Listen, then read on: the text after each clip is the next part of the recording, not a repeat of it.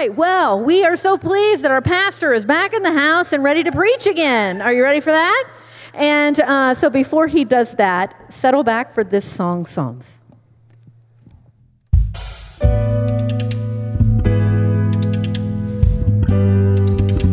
Listen, baby, ain't no mountain high, ain't no valley low, ain't no river wide enough, baby. If you need me, call me, no matter where you are, no matter how far. Don't worry, baby, just call my name, I'll be there in a hurry. You don't have to worry, 'cause baby, there ain't no mountain high enough, ain't no valley low enough, ain't no river wide enough to keep me from getting to you. remember the day I set you free. I told you you could always count on me. From that day on, I made a vow, I'll be there when you want me, some way, somehow. 'Cause baby, there ain't no mountain high enough, ain't no valley low enough, ain't no river wide enough to keep me from getting to you.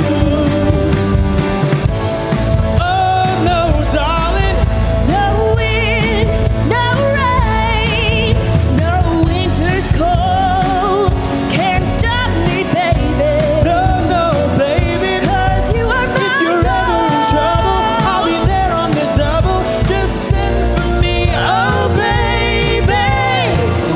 My love is alive, way down in my heart, although we are miles apart. And if you ever need a helping hand, I'll be there on the double as fast as I can.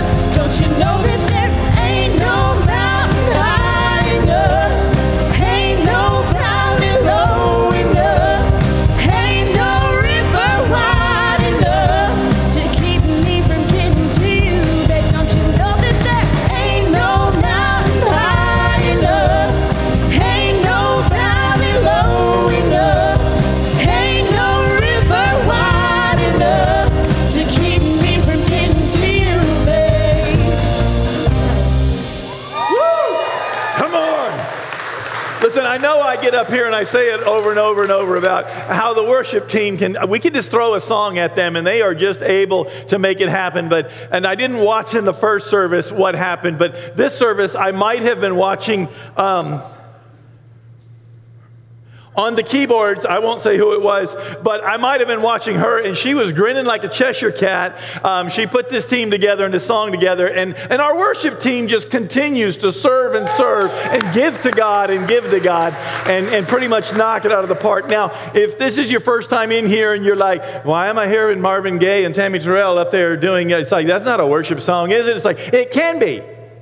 It can be. At the Vineyard, it can be.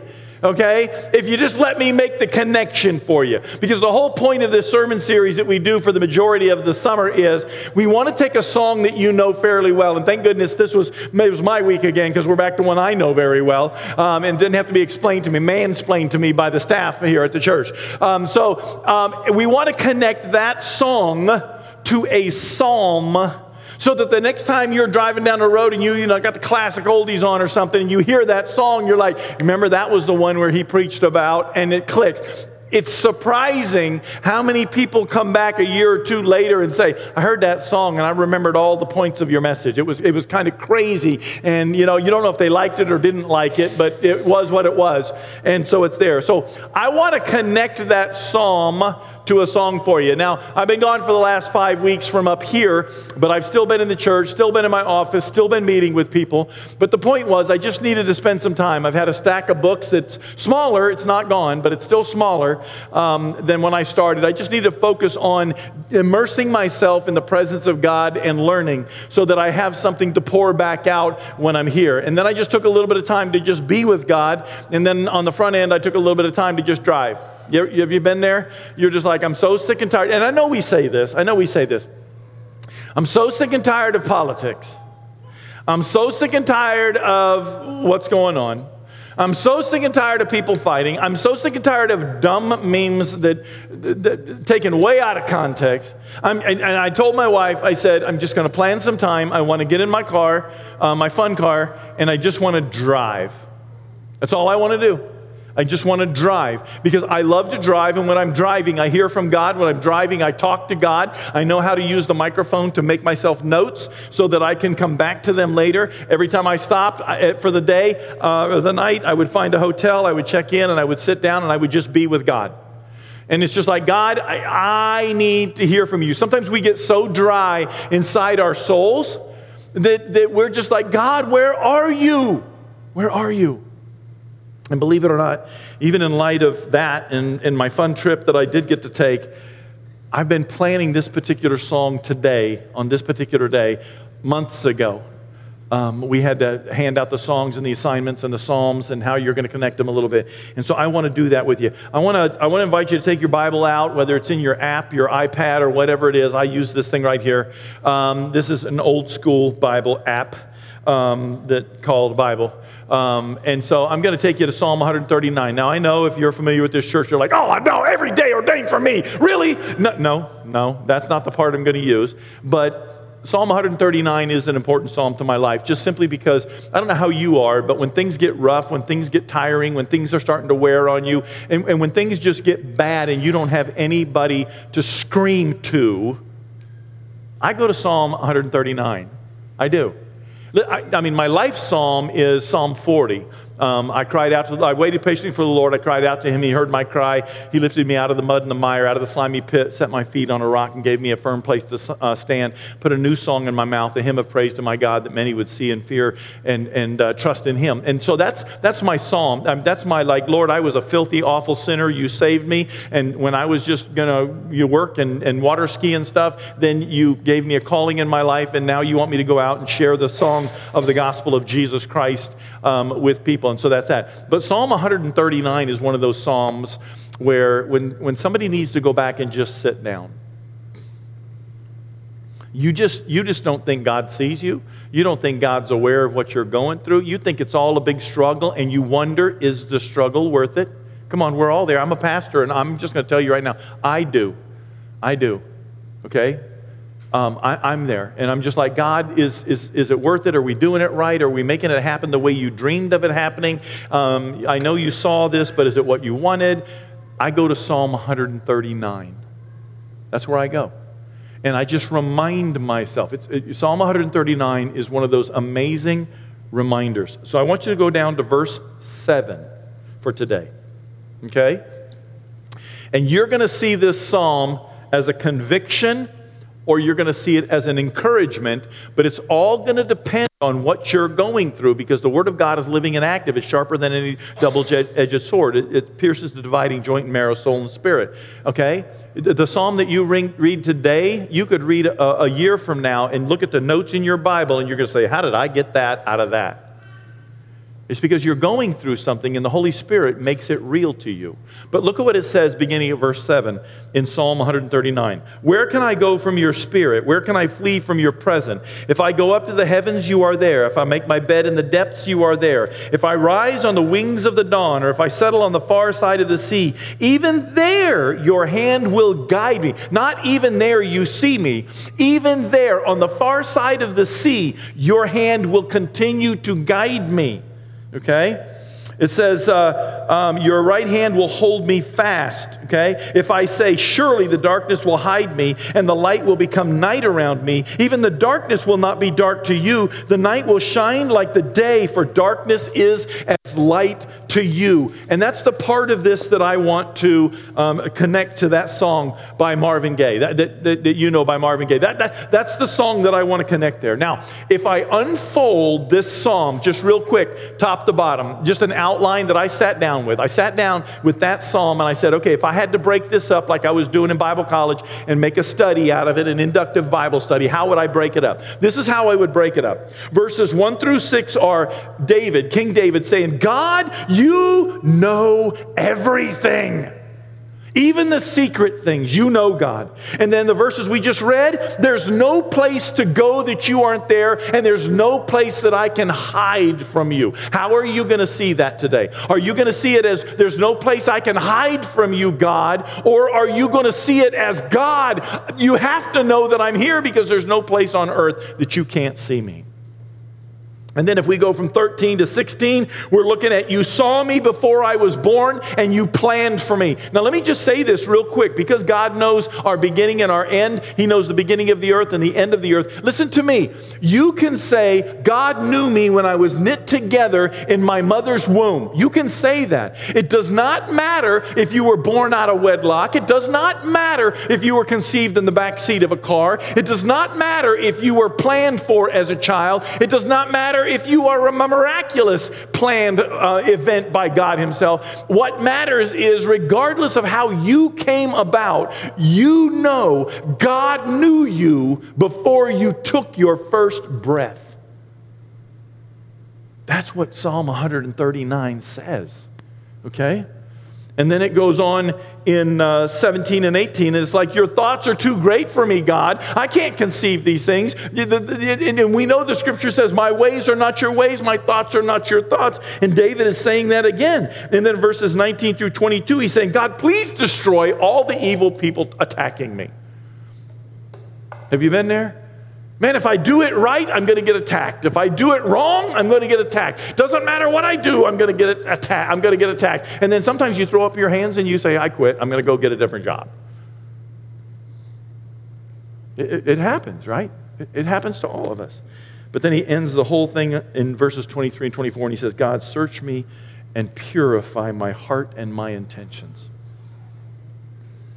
Purify my heart and my intentions. I'll be honest with you. I hopped into my fun car on a Wednesday morning, and I gassed it up at Buc-ee's, because we have to go to Buc-ee's now. We have a Buc-ee's. We have to go. We'll burn in hell if we don't go to Buc-ee's. I don't know, but we have to go to Buc-ee's. And you can go on Wednesday because nobody's there from Ohio, okay?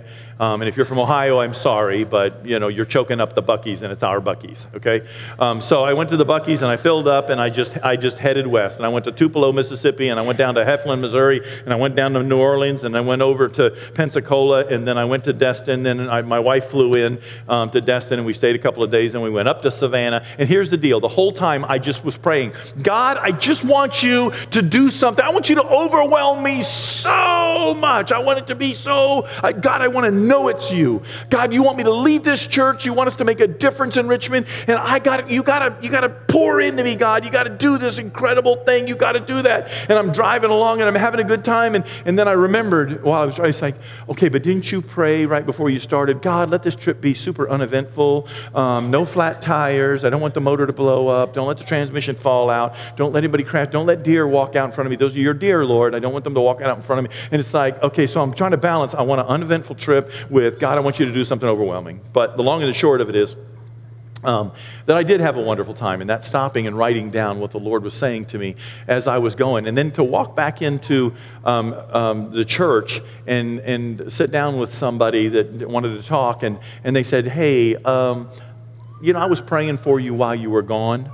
I knew you were on this sabbatical sort of a thing. He said, I just got this word, and it was the exact same thing the Lord said to me while I was driving. And it was a wonderful experience. And so there was no place. There was not Tupelo, Mississippi. There was not Heflin, Louisiana. There was not New Orleans. There was not Pascagoula, Mississippi. I know where Pascagoula, Mississippi is. I know where that squirrel revival took place. I didn't find the church. I looked. I drove around Pascagoula, okay? I thought there would be a monument to the squirrel, and I thought, Lord, we need a squirrel. And I was watching it while I was sitting in the diner when I intentionally went to Pascagoula, Mississippi because of Ray Stevens. But that's a whole other message. Here we go. At the end of the day, the Lord says, there's more work to be done in Richmond. It's not done. And therefore, we have to step up. We've got to keep the course. We've got to persevere. All the things that I feel like I've been saying for a while. There it is. But I got to thinking as I was driving around, where do you go from God? Where do you go? What's the altitude that you can go to? How high can you go and still be on the planet? In the continental United States, the tallest mountain is Mount Denali. That's what I've been made to understand. 20,310 feet. It's in the McKinley Range up in Alaska. It's the highest, it's referred to as the highest USA peak. Pikes Peak is only 14,000 feet. Mount Denali is 20,300 feet. So if you've been to Pikes Peak, you're like, whoa, we got to keep going. Mount Everest on the other side, as far as altitude goes, is 29,032 feet. Or if you read somebody else's, it's 29,035 feet. Okay, that extra 3 feet matters when you're above the death zone, okay, I'm sure. I don't doubt that at all. But there it is, okay? And since Sir Edmund Hillary climbed that sucker, only 5,000 people have made it to the actual summit in 2019, by 2019. But check this out. This is the thing that was weird to me that I didn't know. You go up there, and if I remember my math correctly, it's 5.432 miles high. That's where the peak of Mount Everest is, at 29,032 feet.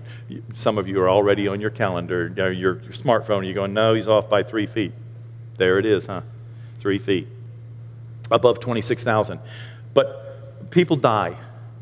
In 2019, 11 people died in the process of scaling that peak. Here's the thing I didn't know. Of those 11 people that died, 10 of them died coming down. Only one of them died going up. And this is what they say about that. At 26,000 feet, you enter what is known as the death zone. So you've got another 3,000 feet to go. At 26,000 feet, you enter the death zone, where oxygen becomes, really sparse. Your body can't get enough of it. But other experienced climbers said that the most problems arrive when climbers don't leave themselves enough energy to come down the mountain. And we're looking at that. This is what it looks like up on Mount Everest. I mean, we're talking about, it looks like they only have one cashier on top of this mountain. You know what I'm saying? It's like Walmart on Saturday when they've got, the things closed. And it's like, what on earth? You're up there where there's little to no air, and you're waiting in line in temperatures that will just absolutely kill you, and it's absolutely crazy. And so I'm reading this thing, and I'm doing that stuff, and I'm thinking, there it is. But you know what? Mount Everest is not the world's tallest mountain. Believe it or not. It is the mountain on the world that has the tallest peak, but it is not the world's tallest mountain. The world's tallest mountain is Mauna Kea. It's a volcano on Hawaii. And here's the crazy part. There are 13,796 feet of that volcano above sea level. But the actual literal base of that mountain is 19,700 feet below sea level. So from the literal base, it looks like this. From the literal base of the mountain, Mauna Kea, you see all of that is the actual base of the mountain. The actual base of Mount Everest is above sea level. The actual base. So Mauna Kea is the actual tallest mountain in the world. Yay, that's great. Marvin Gaye says that there's no place that he wouldn't go for somebody that he loves. And I'm telling you, there's no place, there's no height that you can reach that God would not reach into your life and touch you where you are. By comparison, the Dead Sea is known as the lowest point on earth. Clearly, it is not the lowest place or the deepest place on earth. The deepest place on earth is in the Marianas Trench, and it's known as the deep place. That's what it's known as. It is literally, remember, Mount Everest, the peak of is 5.438 miles high. The deepest place that we're aware of right now is 6.825 miles deep. That's deep. That's deep. There are 16,000 PSI, pounds per square inch of pressure on your body at 16,000 feet deep. That is just absolutely crazy. And as I was thinking about that, I was thinking about what King David said in Psalm 139. Where can I go? The pressure of hiding from God will kill you. Doesn't it though? When we think God's mad at us and he's had it with us, or we've sinned and we don't want to talk to God about it, and we just kind of separate ourselves off from God and we begin to not deal with the thing that we need to deal with, and then pretty soon it begins to eat at our heart, and then it begins to eat at our soul, and it begins to crush us. It begins to weigh on us. It begins to overwhelm us. It destroys relationships. And it can be it can be greed, it can be pornography, it can be a lie, a cheat, a broken relationship that's your fault. It can be all kinds of things. When we sin against God and we think that we can hide in the deepest deep, then the crushing pressure of our sin. Or if we say we will go up and we will hide from God on the highest peak, we go up there and suddenly there's no air to breathe, and it does the exact same thing to us. It begins to take our lives. And I think that's what David was talking about personally. He was talking about, where can I go to hide from God? But I think in the midst of that, he was also saying, where can I go that God is not going to be with me? Therefore, I know he's here. See, there's two ways to look at that Psalms, depending on what it is that you happen to be going through. The writer of the book of Hebrews says in chapter 4, nothing in all of creation is hidden before God. Everything is laid bare and open before the eyes of him to whom we must give an account. Just like David and Bathsheba. When it was sin that was the struggle and David thought he had hit it, man, what is it? A year later, Nathan comes knocking on the door and he says, hey, sheep, this thing, lambs, little things, hey, you're the sinner. God knows it, and that's why you're struggling to receive. God's love was still there for David, but he's struggling to receive it because David said, for a year my soul was dry and my bones wanted to just crumble inside of my being. Because God is not surprised. He's where we are. He sees it all. God is aware of where I am and what I'm going through, and I can trust him. That's the other side of this. Even if I've sinned, I can't disregard it nonchalantly, but I can know that God has forgiven me. In the course of my trip, I was talking to God, and somewhere in my own life, I'm always thinking, when will I be spiritual enough to feel good about my relationship to God? When will I be religious enough to feel good about my relationship to God? And God's saying, never. Because I'm responsible for that. I made you good enough. My righteousness clearly is your righteousness. Your righteousness is filthy rags. So you're never going to be good enough, so I made you good enough. And it's like, oh, yeah, I needed to be reminded. Remember, that's why I go back to Psalm 139. I needed to be reminded of that again. And I need to stop holding my magnifying glass up to other people and saying, yeah, not, yes, no, yes, no. I need to stop doing that. I need to talk with them, interact with them, pray with them, but stop, for lack of a better term, judging them. So what did I come away with from Psalm 139 that I was thinking of before I ever took my trip? And this is, God is love. Well, Pastor Joe, we know God is love. Yeah, right. Do you? Do you know that God is love? Or do you think that God is lovely? Do you think that God is loving? Do you understand that God is love doesn't mean he has affection for you? It means he's working on your behalf. Because in our society today, love is an adjective. And we need to stop using it. At best, it's an adverb. It's a word that describes an action. And it's not supposed to be. It's supposed to be a straight up verb. Want me to give you an example? For God so loved the world that he... See?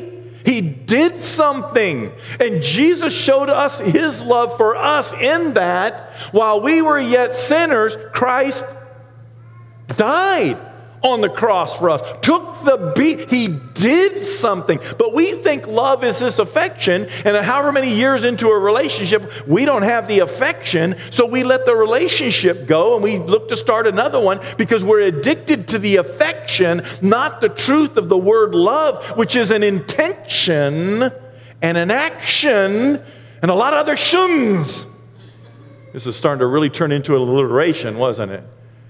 See what I'm saying? We've got, you know what? And we may be even sitting in this room and everybody's going, yeah, we know love is a verb. Love. Do you? Do you?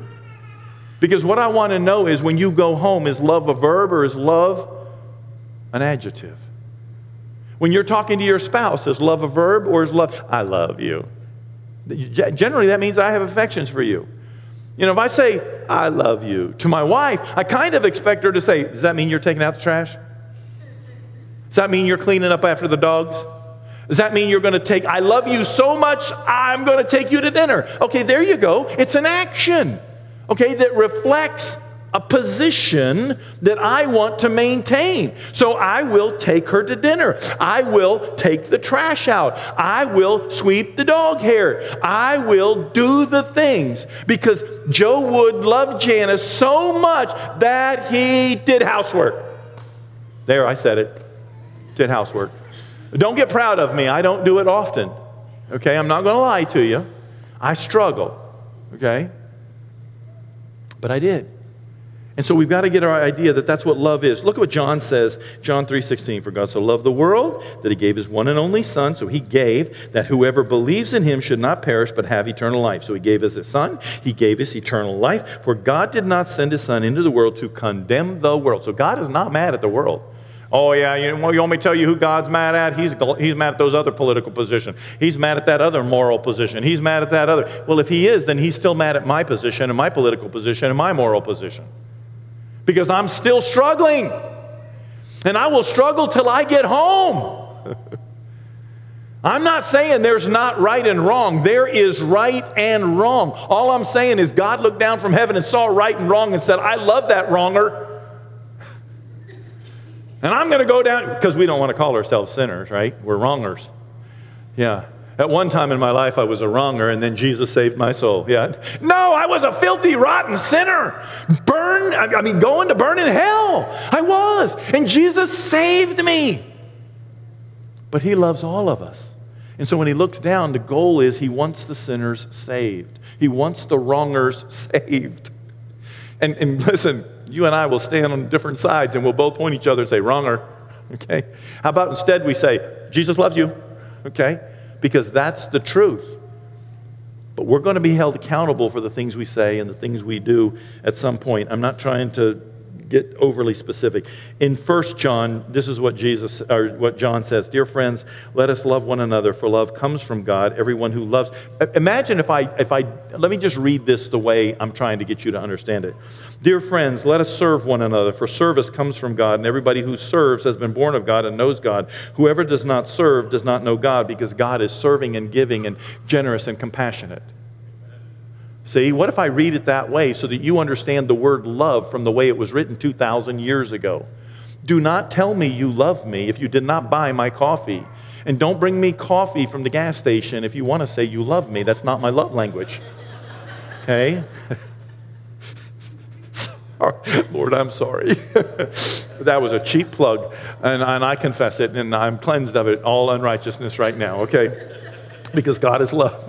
And he loves me. Okay. So anyway, it says, this is how God has shown his compassion, his heart for us and among us. He sent his only Son in the world that we might live through him. And this is compassion and serving. Not that we compassioned and serve God, but he compassions and serves us and sent his Son as an atoning sacrifice for our sin. Now listen to me. I love my wife, and I promise you I have affection for her as well. I do. But there's times when we bump heads, right? There's times when we fight. And so do we look at each other and say, do you love me? It's like, no, we don't. Because in the midst of that, I'm not leaving. That's love. I'm going to stay here and we're going to work it out. That's love. I'm going to change my attitude. That's love. And I just tell you right now, it's usually me. I'm usually the problem. I know that's a surprise to a lot of you. But I am usually the problem, okay, in a circumstance. But love is staying in it and serving and compassionate and doing the things, and it's important. Dear friends, since God so loved us, we ought also to love one another. No one has ever seen God, but if we love one another, God lives in us, and his love is made complete in us. Love is a verb. God so loved that he gave. Love equals serving. Second thing I want to share with you is it's not possible to escape God's desire to love and forgive you. I'm driving in my car, cruising along, hoping that little Prius gets out of the way. Why do you buy a Prius for the economy and drive it at 85 miles an hour in the left lane? Aren't you kind of like defeating the economy of that car just a little tiny bit? I mean, I'm at that speed, I'm still getting 39 miles per gallon, believe it or not, and I can prove that. But I just need him to move over because that car was not designed for the left lane. Okay, it was designed for the far right one. Move over. Okay, but that being said, while I was driving around, I heard the Lord say, it's not possible to escape God's desire to love me. You understand that? Listen to all the words. It's not possible for you to escape God's desire to love you. You can reject his love. I'll get to that in a minute. But I just want you to stay on track with me. It is not possible for you to escape God's desire to love you. He is, and forgive you. He's not constrained by our understanding of time and space. His ways are not our ways. His thoughts are not our thoughts. He knows, the scripture says, what's in a man before it ever comes out of a man. So we can trust him. Check this out. Paul tells Timothy, he says, if we're faithless, God, he remains faithful. For he cannot disown himself. See, because he is this. He is this, and he can't deny himself. You can deny yourself, but I can't deny myself. I mean, I can deny myself, but God can't deny himself. He is faithful, for he cannot disown himself. Keep reminding people of this. I made a note while I was driving. Keep reminding people that God is faithful. He's not mad at you. He wants to forgive you. He wants you to shower his love on you. He may not be doing what you want when you want it, but it does not make him any less God. Paul says to the church in Rome, for I'm convinced that neither height nor depth, that neither death nor life, neither angels or demons, neither present nor future, nor any of the powers, neither height nor depth, nor anything in all of creation will be able to separate us from the love of God that is in Christ Jesus our Lord. You can't be separated from the love of God. Not at all. In the book of Matthew it says, but I'll tell you, every kind of sin and slander will be forgiven except blasphemy against the Holy Spirit. That one will not be forgiven. And now listen to me. I'm not sharing that to make you worried. I'm just telling you right now that I strongly believe that if you're coming to me going, oh, Pastor Joe, I think I blasphemed the Holy Spirit. I don't think you did. Because I honestly believe if you were worried that you did, you didn't. Because I believe that when you get to the place in your soul that you're willing to blaspheme the Holy Spirit, you have seared yourself, and we can go into the book of Hebrews and talk about that sort of a thing, but you've apostatized yourself, and you've legitimately rejected God outright. Now, again, I don't want to go down that road. I just want to share with you this thought. God says there's nothing that he won't forgive you for. God wants to forgive you. He wants to forgive your attitude. He wants to forgive your sassy mouth. He wants to forgive your sarcasm. He wants to forgive your bullying. He wants to forgive you stealing. He wants to forgive you lying. God wants to forgive you, and you can't separate yourself from that. But we can choose to reject God's love. We can. That's why the writer of the book of Hebrews said, so don't throw away your confidence because it will be richly rewarded. You need to persevere so that when you've done the will of God, you will receive what he has promised. If you can't separate yourself from the reward of God, he can tell you not to throw your confidence away.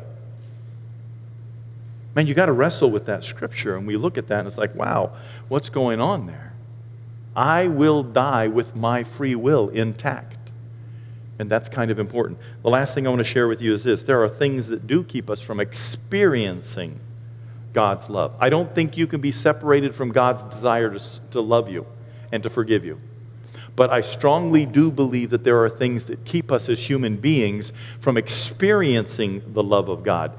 And that would be like, if I could say it this way, imagine yourself, you're out, and thank you, Jesus, for the rain. You're out in the rain.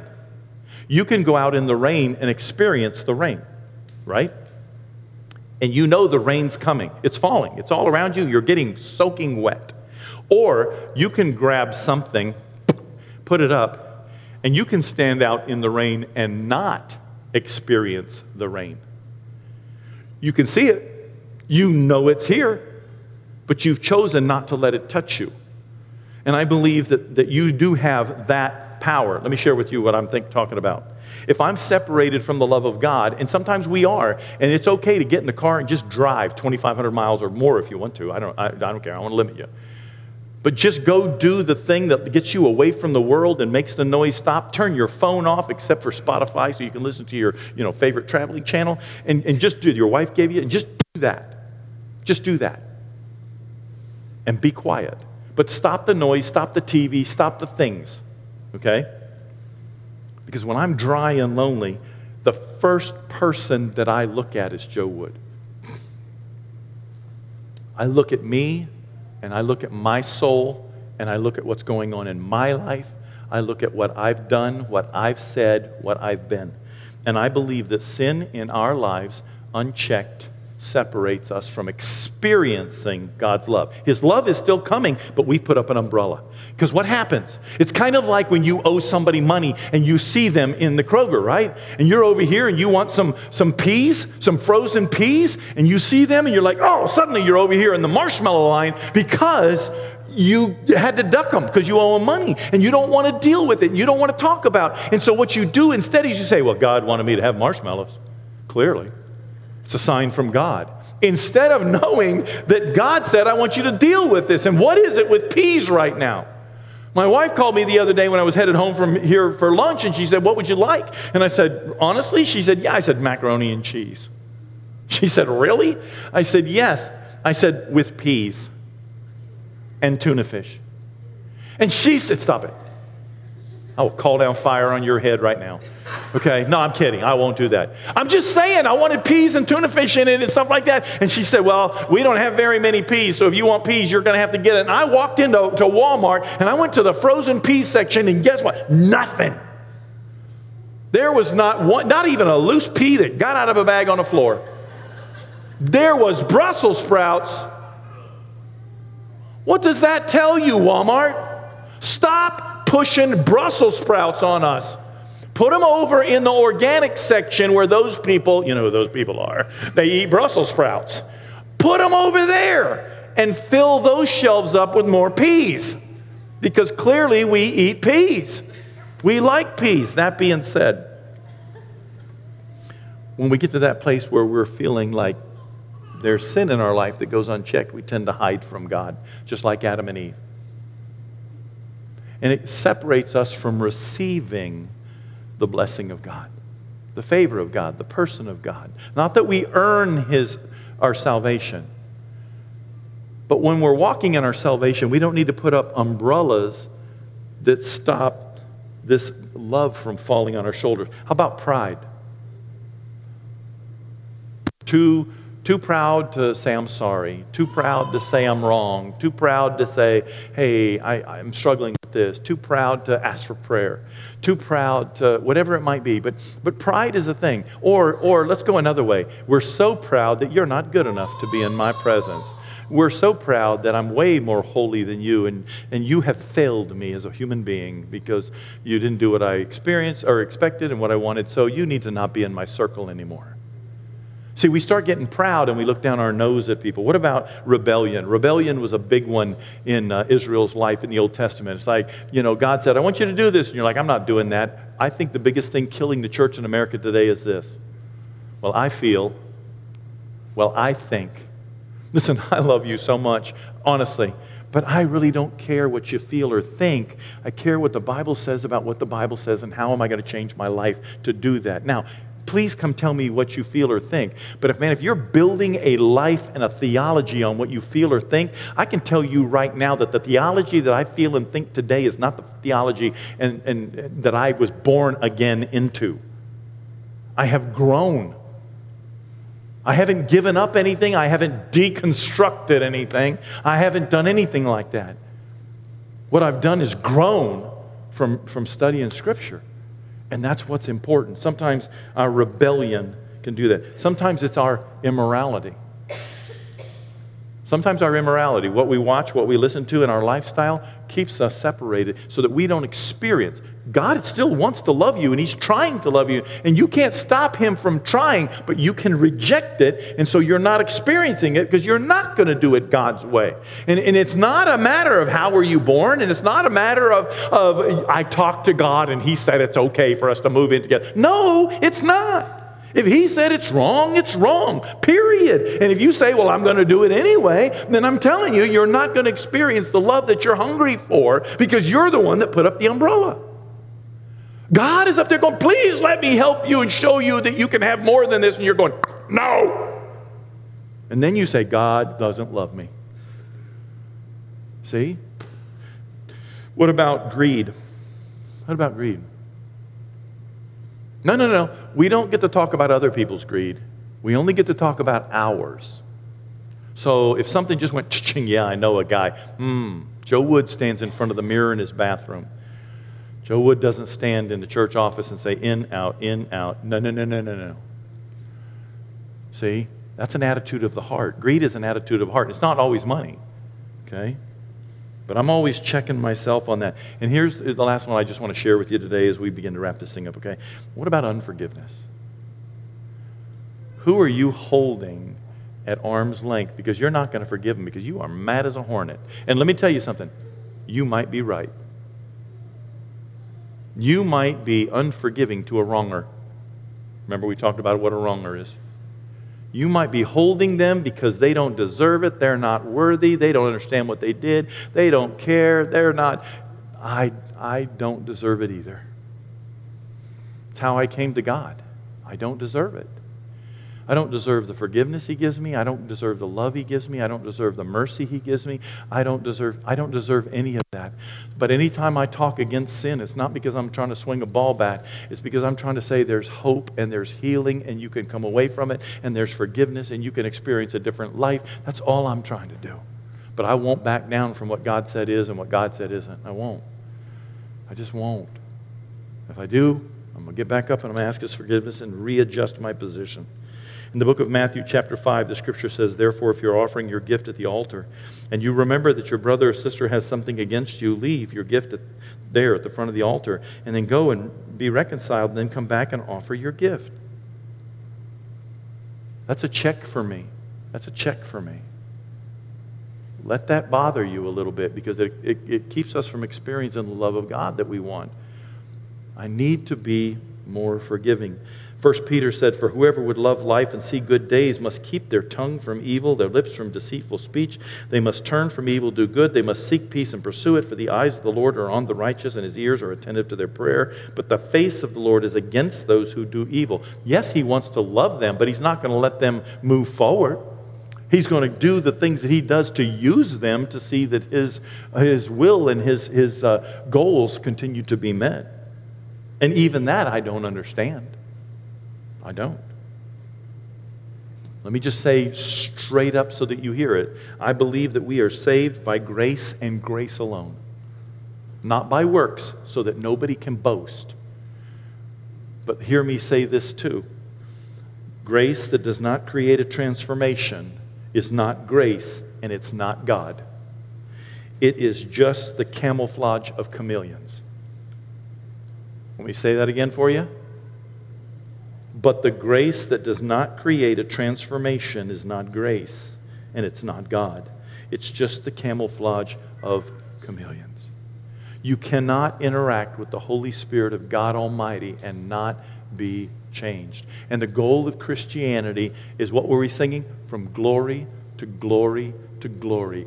Always being changed. It's a journey that doesn't stop. What I believed 50 years ago about life, not about God, but about life and money and women and things like that, has changed so dramatically.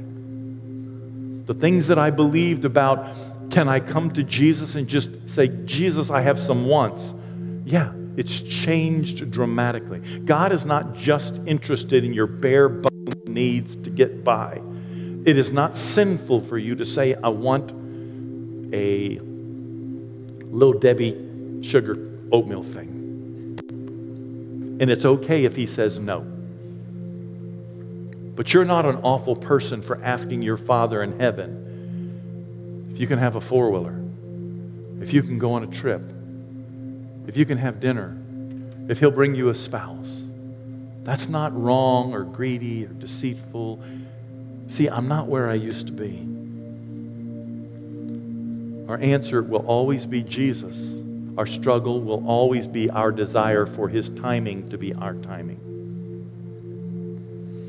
Paul told the church in Ephesus, our struggle is not against flesh and blood, but against rulers, against authorities, against the powers of this dark world, and against the spiritual forces of evil in heavenly realms. Look past the person that you're struggling with to the power that's pushing the button. You and I are in a spiritual conflict. Romans says, if you declare with your mouth that Jesus is Lord, if you confess with your mouth that Jesus is Lord and believe in your heart that God raised Him from the dead, you will be saved. For it's with your heart that you believe and are justified. It's with your mouth that you profess your faith and are saved. You just got to understand that word belief, it means you sat your behind on the chair. Belief isn't what you academically acknowledge. It's what you build your life on and do. I won't go into that any deeper than that, but remember this, the demons believe and they're going to hell, Scripture says. So it has to be more than acknowledgement. And we've got to stop making it simply acknowledgement. Belief is what we build our life on. The way we treat people, the way we love people, the way we interact, and the way when we sin, we get back up. 2 Corinthians says, for Christ's love compels us because we're convinced that one died for everybody and therefore all of us have died and become somebody new. I added that last part. He died for all so that those who live should no longer live for themselves, but for Him. And that's what we need to get back to. Is that who we're living for? For Him who died for them and was raised from the dead. Romans 12 says that if we're going to embrace Jesus, we're going to be transformed by the renewing of our mind. 1 John says that if we confess with our mouth the sin in our lives, we will be forgiven from all unrighteousness. And Jesus tells us 7 times, 70 times a day, or 70 times, 70 times a day, we're to forgive one another, depending on how you read that. And so I say that because I want you to know how many times God forgives you. You've got to stop beating yourself up. You've got to stop telling yourself you're not good enough, you're not holy enough, you're not righteous enough, that God would never favor you, He would never bless you, He would never look down and coddle you and wrap His arms around you, because the fact of the matter is, He will. I do believe that there are times when we need to look at why we're not receiving that. What have I done, God? And it's okay, like David, to say, listen, give me the inspection, take the x-ray, look for the sickness, tell me where it is. And then as it comes out, we begin to see colors instead of the dark grays that have closed us in. Repent, turn from your sin, and live. God wants to forgive you, but more, God wants to give you a life that you haven't dreamed of. Listen, I promise you, if I did not believe that with all of my heart, I would not be chasing after God today. I would not be on this stage. If I did not believe those words, God wants to forgive you, and He also wants to do something incredible in your life, I would not waste my time standing up here and saying, I honestly wouldn't. I believe I have the capacity to make money. I just want you to know that when I get to heaven, God doesn't care about that. Am I using my life and my life's things for relationships that will last through eternity? What do you think is keeping you from experiencing the love of God today? A belief that God cares? You saw some Christians being naughty, and so you said, well, if that's what it is, I noticed that when people spend counterfeit money, you don't stop spending money. Think about it for a second. You still believe in money. We're all broken, trying to chase God. How about a little more grace for one another, a little more love for sinners, and let's try to make a difference. Let's pray. Father, as we come before you right now, we thank you for this day. We thank you for this message. I thank you for the reminder as I was driving. I thank you that this is just one of the things that you said to me. I thank you for bringing me back home. I thank you for the conviction as well as the comfort and the encouragement. I thank you for the exercises that you've given me to do. I thank you for the work that you said get back to. I thank you for the affirmation, God. Somebody walk into my office and saying the exact same thing I wrote down in my book. Stay the course, be courageous. There's more of Richmond that needs to be saved. Get to work. As we gather together, God, there are people in here that have been listening to the wrong voice. On the one hand, they think that you don't care, and where can they go to the deepest depth, the highest height, to find you? And on the other hand, they think they've sinned too much, so where can they go to the highest height and the deepest depth to hide from you? And you're just trying to say, I'm waiting for you to come back. Let's start again. Get back up. Don't stay down. Don't stay away from me.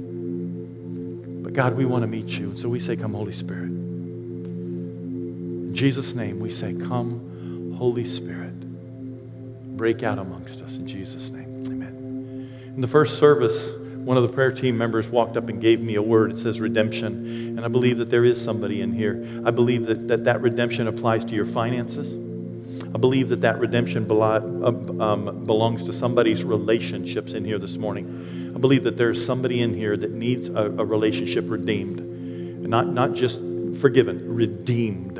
I believe that your finances need to be redeemed. I believe that there is somebody in here whose soul has not been given to Jesus yet, and you need to let God redeem it. And this is your morning for that. We're going to go into this song right now, and these people are up here, and they want to pray for you. Beyond that, if there is something else going on in your life that you want to give to God, see from God, whatever it is, come up here and let you lay hold of the hem of his garment.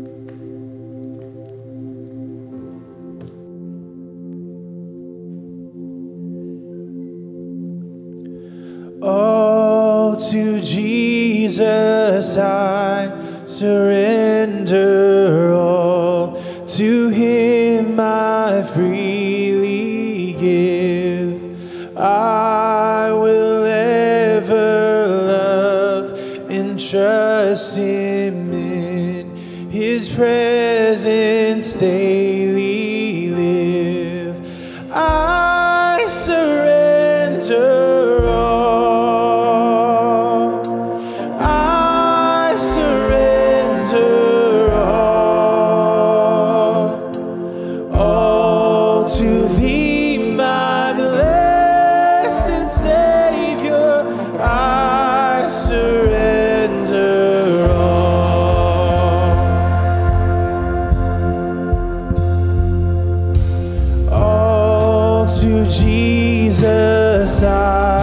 surrender, Lord. I give myself to thee. Fill me with thy love and power. Let thy blessing fall on me. I surrender all. I surrender all to thee, my blessed Savior. I surrender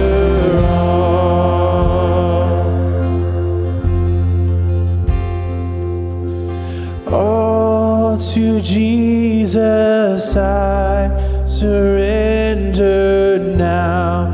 I feel the sacred flame, know the joy of full salvation. Glory, glory to his name. And I surrender all. Oh, I surrender all to thee, my blessed Savior. I surrender all. Oh, I surrender all. I surrender all to thee, my blessed Savior. I surrender all to thee, my blessed Savior. I surrender all. Amen. Amen. Quick word. I believe the Lord is saying that we're not done with the work that he's doing in Richmond. There is more to do. There's more to do. We all know that, but he just needed to say it out loud to me. Here's the crazy part. You know who he's going to do it through? Us. Not me. Us. You know somebody that's not going to church. They're waiting on your invitation. Guys, you know a man that might come to the men's event if you just invite him. And even pay for it if you have to. If not, come talk to me. But you know somebody. And it's time for us to begin to say, it's not about gathering together on Sunday morning. We do that for our shot in the arm, for filling up our heart. It's for us to go outside so that we can make a difference out there in other people's lives. And that's what we're after.